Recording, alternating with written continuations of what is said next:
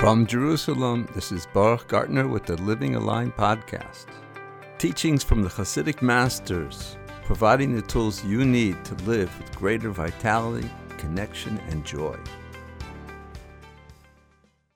This story is definitely one of the family favorites. I alluded to it in the last podcast. I said it when I was in Florida, and I really wanted to be part of this series of the wisdom of unity. So without further ado, there was once a wonderful young man whose father-in-law lived near the town of Chernobyl. Having heard so many amazing things about the Magid of Chernoble, Rav Nachum, he decided to check it out for himself. When he arrived there as a skeptic, it didn't take long for this young man to be overwhelmed by the atmosphere of holiness in the base of Medrash of Rav Nachum. The learning, the davening, it was on a totally different level than he was used to. Within a very short period of time, the young man became a chassid of the Magid. His father-in-law recognized right away the change in his son-in-law and was not impressed. "What do you see in this Rav Nachum? I'm supporting you so you should be able to spend your days learning Torah. And instead you're going to spend your time by the Magid."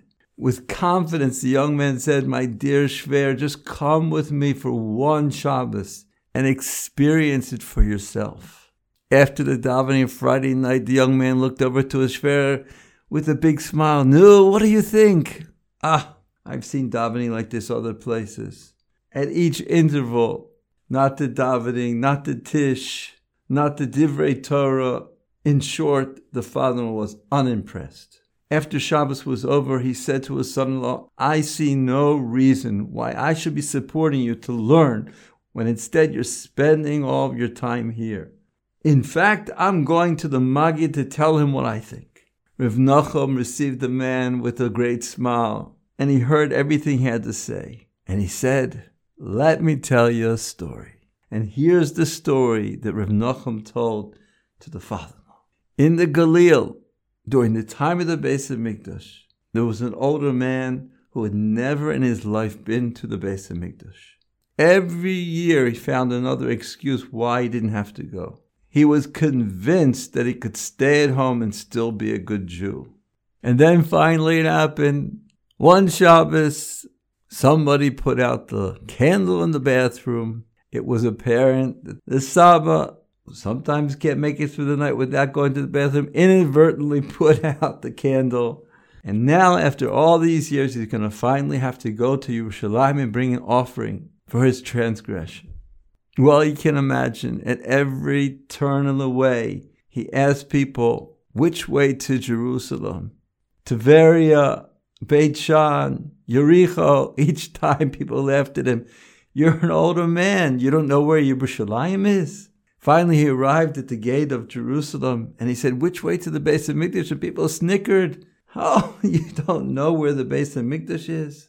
And then, when finally he came to the Beis Hamikdash, and he saw the Kohanim walking around barefoot, and the animals, and the blood, he was appalled. "What's going on here? This looks like a kitchen. This looks like a slaughterhouse." Was this the holy temple he had imagined? He immediately said, "I want to speak to the person in charge. I want to see the Cohen HaGadol." He expected to see some holy elderly man. When he saw this young person dressed in a big day kahuna, he was unimpressed. What makes this place unique? And what makes you more special than anyone else? Why do people have to come here 3 times during the year? The Cohen HaGadol looked at the man and said, "Why have you come here?" He said, "I've transgressed unintentionally." "Well, tell me, is this the only time that you've done a transgression in all of these years?" With great confidence, he says, "Yeah." All of a sudden, then the stones on the breastplate started to light up. Beep, beep, beep, beep, beep, beep, beep, beep. And the Kohen looked down and he says, "Well, what about last year when you swore falsely during a business deal?" Oh yeah, I forgot about that. But that was the only time. And then once again, the Kohen looked down. And once again, the breastplate started to light up. "And what about the other time when you succumb to your passions. Ah. And before the Cohen could say any more, the man said, "Oi, enough, say no more. Now I understand why people come to the Beis Hamikdash. The holiness of the place elevates a person. If I would have come here all these years, certainly I wouldn't have transgressed." As the Magid finished his story, he looked over at the father-in-law, and he was in shock. In a loving way, the Magid was able to relate the transgression that this man had committed. Rebbe, don't say any more. Now I understand why my son-in-law feels a need to come here. And I think I'll join him. Everyone really loves this story. And for many reasons, it fits in so well with what we've been talking about in this series. The father-in-law couldn't understand the importance of connecting with tzaddikim. It was beyond his limited mindset. He thought he could stay at home and still be a good Jew. He couldn't fathom how connection to tzaddikim in the Beis Hamikdash could elevate him, inspire him, and help him not transgress.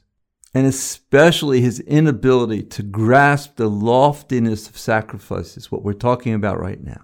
We just spoke about this spectacular event, the Passover Lamb, where every single family traveled to the Holy Temple and everyone participated in the Korban Pesach.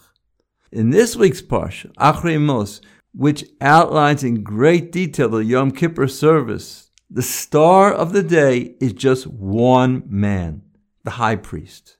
He alone performs the entire service to atone for the transgressions of the entire nation on one day when he enters the Holy of Holies.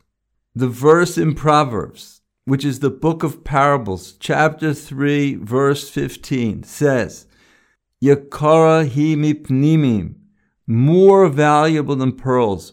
Many times throughout the Talmud, it explains this verse is talking about the Tzadik, someone who's a Talmud chuchum, who possesses DAAS, the wisdom of unity. He's greater than the Cohen HaGadol who goes lifnai ulifnim to the inner chamber, similar to pnimim. This aligns exactly to the Gemora that I've quoted many times. Great is both DAAS and Beis Hamikdash. Anyone who possesses DAAS, it's as if they built the Beis Hamikdash.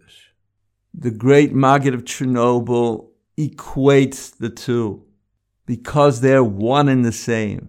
And now we're in the period of time, Sfiras HaOmer, leading up to the great Hilula, the festival of Lag BaOmer, the day that Rabbi Shimon Bar Yochai left this world. In weeks to come, I hope very much to talk more about Rabbi Shimon and the power of tzaddikim to mitigate harsh dins on the Jewish people. Through these great tzaddikim, may the world be full of DAAS, the wisdom of unity. And then the world will align with the third temple, and Hashem will bring the Mashiach speedily in our days. Always stay connected and subscribe now to the Living Aligned podcast.